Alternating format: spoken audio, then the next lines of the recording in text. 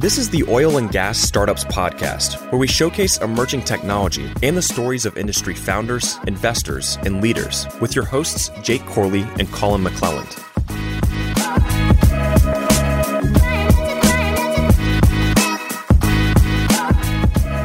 Welcome back to another episode of the Oil and Gas Startup Podcast. I'm here with my co-host, Colin McClelland. What's up? What's going on, my man? We are here, I wouldn't say live because we're not recording live, but we're at WESC. What does WESC stand for? Weatherford Enterprise Software Conference. Okay, so we're here live with the one and only Manoj. What is your actual title? Is it Global Product Line Director of Production Automation and Software? Man, yeah. that is the world's longest. I know. That is the world's longest title. They do it because they call it product line. So you can just say Global Director for Production Automation and Software. That's all you say. You're just the head man of technology over here. So tell us a little bit about what WESC is, what you guys are doing here. Give us a little background. Actually, maybe we start off with the background of you first. Okay. Yeah. And kind of how you got here. Yeah. Yeah, so I've been at Weatherford since the past 5 years, done multiple roles where I've taken care of different business lines. Since the past 2 years, I've been taking care of the production software business. And now the business has evolved into more of production automation and software together. So I take care of both these product lines. Mm-hmm. I've been in the oil field for almost 10 plus years now. And prior to working in the oil field, I was part of a management consulting firm. And before that, I was working in software development for almost 7 years with Microsoft, Adobe Systems, TCS, Infosys. Okay. So just to give the listeners some context, obviously this is Oil and Gas Startup Podcast. And what we have discovered kind of just knowing Manoj and knowing the Weatherford team over the past few months is that, to be honest, Colin and I coming in, we thought Weatherford was going to be a lot of the other service companies. We thought it was this big behemoth. It was going to be slow to adopt any kind of new technology. The innovation wasn't going to be there, and we were completely blown away with what you guys have been doing. And so it seems like the story that you told us off the air a few weeks ago is that your department is almost like a little startup within Weatherford. Can you talk to that a little bit and kind of that process of kind of how you got to where you guys are at with Foresight? Sure. And yeah, that makes sense because we are very agile in what we do today. And our story always has been that we've been always siloed in our development process. But when we started or restarted the whole production software business, what we did was we looked at all our portfolio of different applications and what was relevant to the market and what was relevant to us. And that's where we went on a very detailed exercise where we said, look, we're going to consolidate our applications to two platforms. One, which is Signet, which is focused specifically on SCADA, and now it's transforming to IoT. The second one was production optimization. So we had a bunch of applications for optimization in real time, as well as asset optimization, as well as modeling. And we said we are going to combine all of those into one production optimization platform. Because you guys had grown up to this point essentially by acquisition. Correct. And so you had bought, you had different code bases, you had different databases, right. And you guys were having to manage all of that moving forward. And exactly. You needed a consolidation. Yes, because there was complexity in the development process and there was complexity in the commercial process as well because of all the multiple applications that we had in our portfolio. And that's when we really said, let's rationalize to two key platforms, right? Let's give our clients what they want, and it's easier for us to develop and to commercialize. So the Foresight is the production optimization platform for us, and then Signet is our SCADA platform. And what we did was, about a couple of years back, we said, in order to innovate into the future, what we need to do is we need to understand where we want to be from a technology perspective as well. And what we did was we started looking at multiple technology paradigms. One of the key paradigms we looked at was Industry 4.0. And we said, how can we take the Industry 4.0 technologies such as Internet of Things, cloud computing, edge computing, analytics, and merge that with our production domain expertise and experience, right? And we said, let's create this vision for our software and for our hardware in the production space, and then let's start innovating. And we didn't want to build a big behemoth. What we said was we'll take chunks of these and then release slowly to the market. But release slowly doesn't mean that we develop slowly. What we mean is we'll be very agile in our development process, but we will start releasing based on what the market needs are versus what the market priorities are. So that was a combination of prioritization, both on our end as well as from a market perspective. And I think that is one of the reasons why we've been able to be so agile and faster to the market as compared to rest of our competition. And so I also mean a lot of listeners understand what, kind of the space that I've been in this entire time, and obviously understanding, especially now with WellHub, we have to integrate in with a significant amount of different pieces of software, so we intrinsically understand how they work. And I was blown away when we were at ATCE, whenever you guys were showing off Foresight. I was like, yeah, that's what I was about to say. I was like, well, for one, the first thing that catches your eye is that the UI, there was obviously some thought given to that right off the bat, right? And you're like, okay, well, this is snazzy. And then as I was talking to your guys before we had never even talked, it was kind of, talking about the different tech stacks that you guys were using. And it was just extremely impressive, and so it's very easy for me to say that from everything that I've seen on the market, it seems so far that this is pretty much second to none in the production software space. Or even walking around ATCE and, you're looking at other softwares that are out there and you're just like laughing like, was that made on Windows XP? Yeah. It still all looks like outdated software.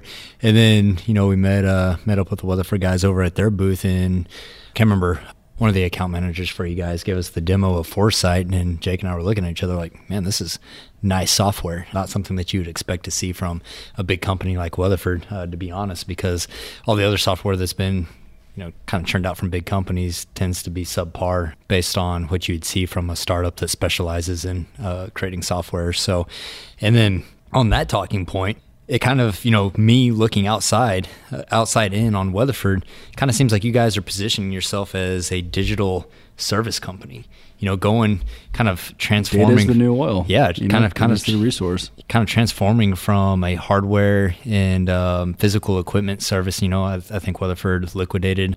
Don't quote me on this if I'm wrong, but I think they liquidated their pressure pumping division in 2017. Just in the U.S. market. Okay, in the U.S. market, and so you start to see kind of like a shift from physical equipment to now offering digital and automation, which is really cool because I see you guys kind of setting yourself as the leader there. So our strategy when it comes to the offerings to the market, right, is all about impacting the performance of the operations that we do. So for example, in the production space, what we are really talking about is we do not want to go to our clients and sell them widgets, whether it's an artificial lift, whether it's a flow meter, or whether it's a piece of software license. What we want to really give them is a solution that will ultimately impact their production performance. And that's really the whole basis for how we are shaping all of our offerings, whether they are in software or whether they are in hardware. And we understand that the digital space is really the foundation for delivering performance in the true sense, because the changes that have occurred in the digital space, especially on the Industry 4.0 paradigm, can let you do a lot with the data that you have and can let you help a lot with the decision making that has been constrained because of limitations in technology or infrastructure, for example. And that's one of the reasons why we wanted to progress faster in the digital space, so we can make an significant improvement in our hardware offering as well. Again, because our vision is to deliver production performance. It's not about selling widgets. Yeah. So one of your flagship products that you've talked about was Signet, and it's my understanding you guys have a significant amount of market share, a significant amount of customers with Signet. Yeah. That has been, I would consider to be the market leader in SCADA systems.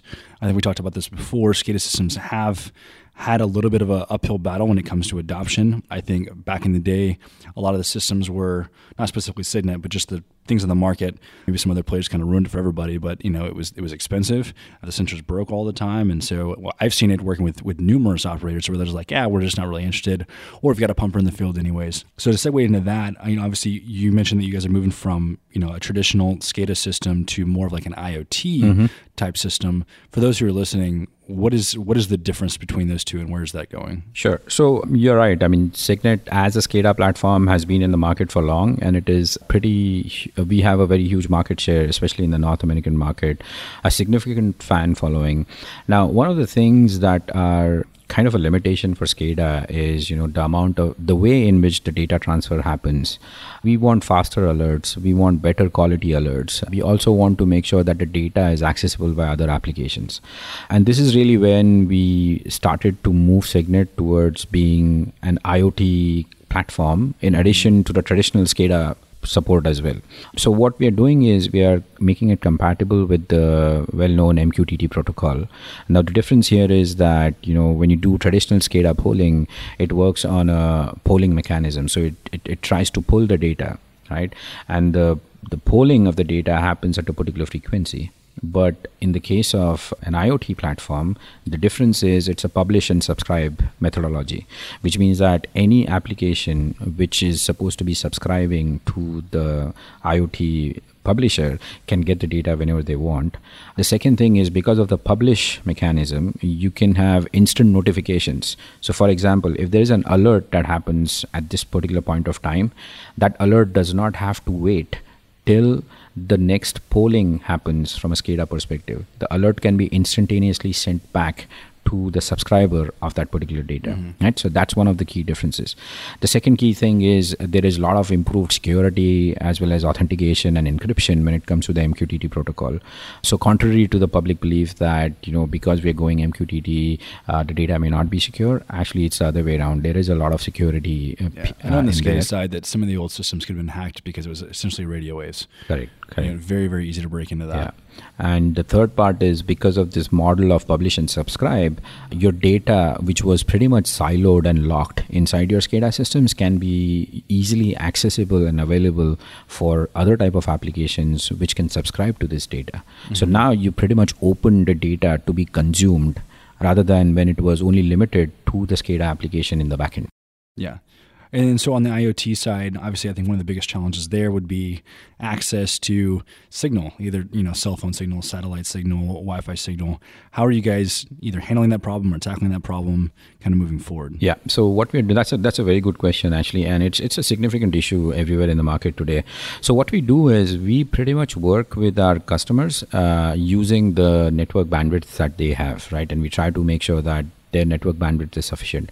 On the other hand, if there are serious network issues, we have tied up with some partners, and we are working with some other partners in the networking space where we can use a different type of network, how should I say, facilities, for example, right? So whether the network could be a cellular network, whether the network could be a GSM or a satellite-based network. And those are the kind of partners that we are working with right now.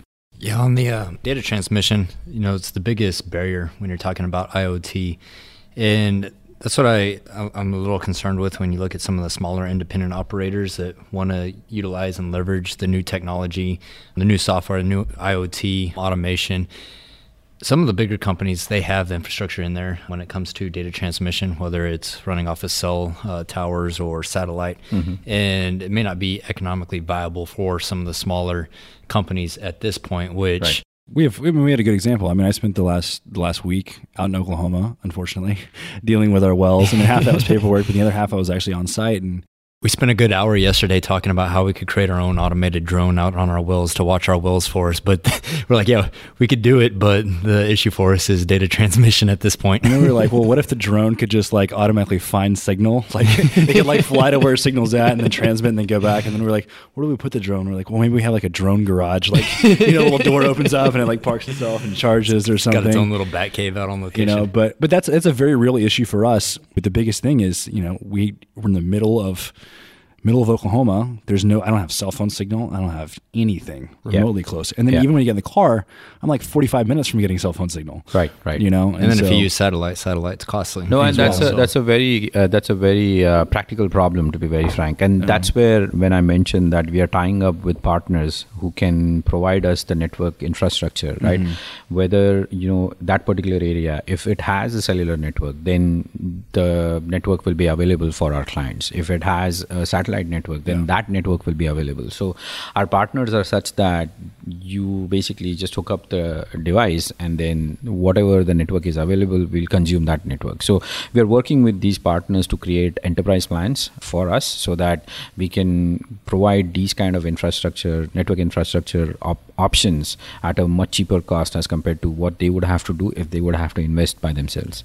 That's really good. Yeah, and I think we were actually talking about this at Weatherford's booth at ATCE, but we're talking about some of the augmented reality and virtual reality startups out there, and they're like, oh, well, we want to be able to present images to our field hands that are out there, and we're going to stream these images to them. I'm like, how are you going to stream images to their glasses. I can't even make a phone call out there, much less stream a 4K picture.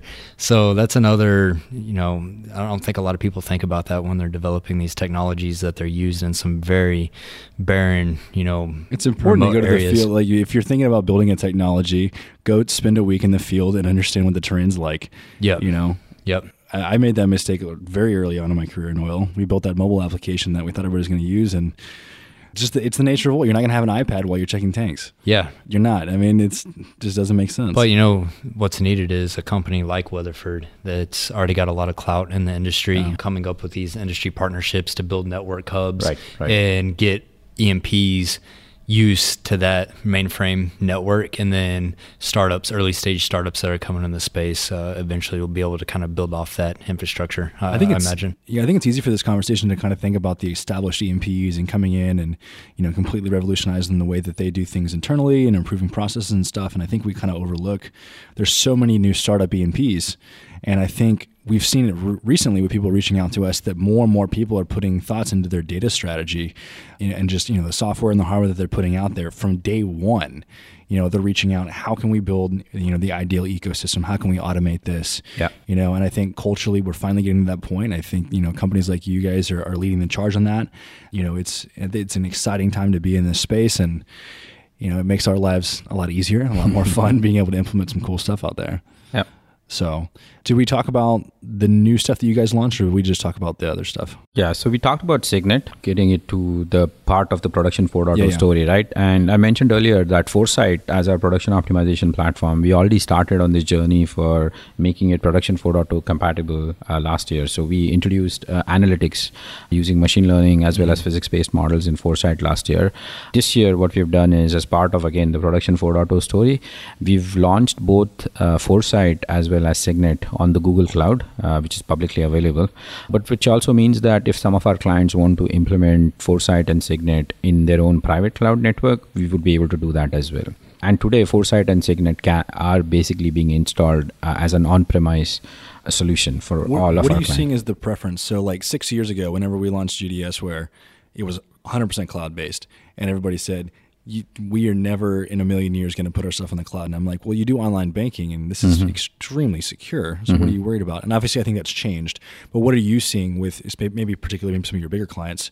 Are they doing more on-prem? Are they doing more maybe private clouds? Are they doing more public clouds with you guys? It's really a mix. Actually, I have not seen a major player going directly to a public cloud. Yeah. Only a few I have seen them, which I don't know what the name right now.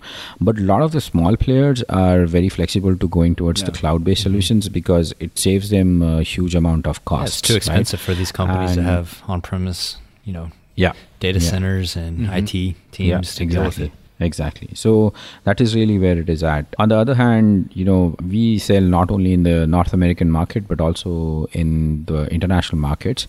And the cloud concept, at least from an oil and gas perspective, is coming there. I mean, there are a lot of discussions that we are having with our clients who are interested in cloud-based solutions, but it hasn't reached to a point where they are willing to completely convert into a cloud-based solution. Yeah. Their option is more of cloud implementations, more as a private cloud rather than as a public cloud.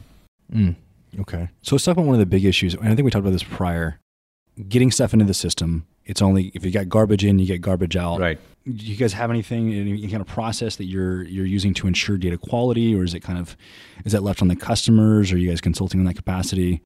Yeah, I mean, data quality and solving data quality is a very complex issue. We have a lot of checks and balances within our technology that can take care of basic data quality, but we haven't reached the level of advanced data quality from an automatic or automated perspective within our software during the data acquisition itself. So that is really something where our services teams work with our clients in order to make sure that the data streams are having a proper quality. Yeah, we have to do the same thing on the Wellhub side. I mean, if you don't have the data quality there, then you don't have the confidence that what you're looking at is actually accurate, and then you kind of lose all buy-in from the company. And next thing you know, once you lose faith, it's over. Completely being ripped out.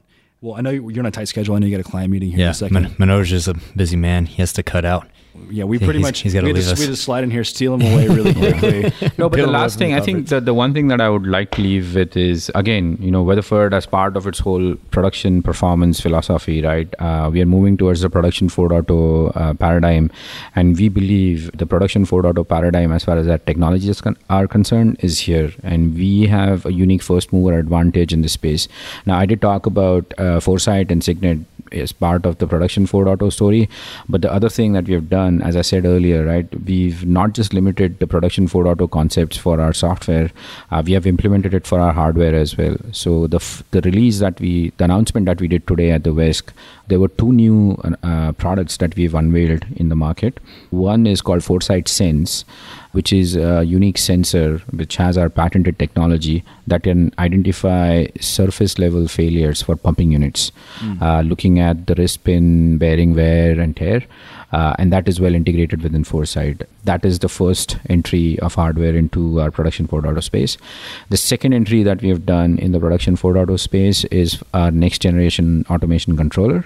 So that is what we call as Foresight Edge. And Foresight Edge is a unique automation controller in such a way that it basically brings the IoT protocols so that you can get the high frequency data as well as instant notifications. But not only that, you can store the high frequency data at the edge. So this data that was never available to you before is now available to you. For example, take rod lifts. With all the data that can be captured with the traditional controller for rod lifts, you could capture only 1,200 or 1,300 cards. But now with Foresight Edge, you can capture more than 3.5 million cards using the high frequency data. Now imagine the power of this data when you're doing a well review or you're doing some sort of failure analysis. That's number one. The second part of it is the optimization engines itself. So what we've done is we've taken the Foresight optimization engines and the well models, and we have taken them to the edge at the controller level, because of which you will be able to use or consume the high frequency data at the edge itself. So for those who don't know, what's the edge? The edge is really the controller that we're talking about, right? Yeah. When I say the edge, it's at the well level straight away, right? So the data does not have to wait to come to the back end where some human has to intervene and the software platform at the back end has to work, right? So the Foresight algorithms are now available at the edge, on Foresight Edge basically. And then the high frequency data can be consumed by the intelligent algorithms, and you can have intelligent alerts coming right there. For example, slugging. You can have the high frequency data and you can instantaneously alert the operator that there is slugging happening in a well, which may not have been ever detected because of the traditional SCADA polling and the data not being really going back to identify that slugging issue.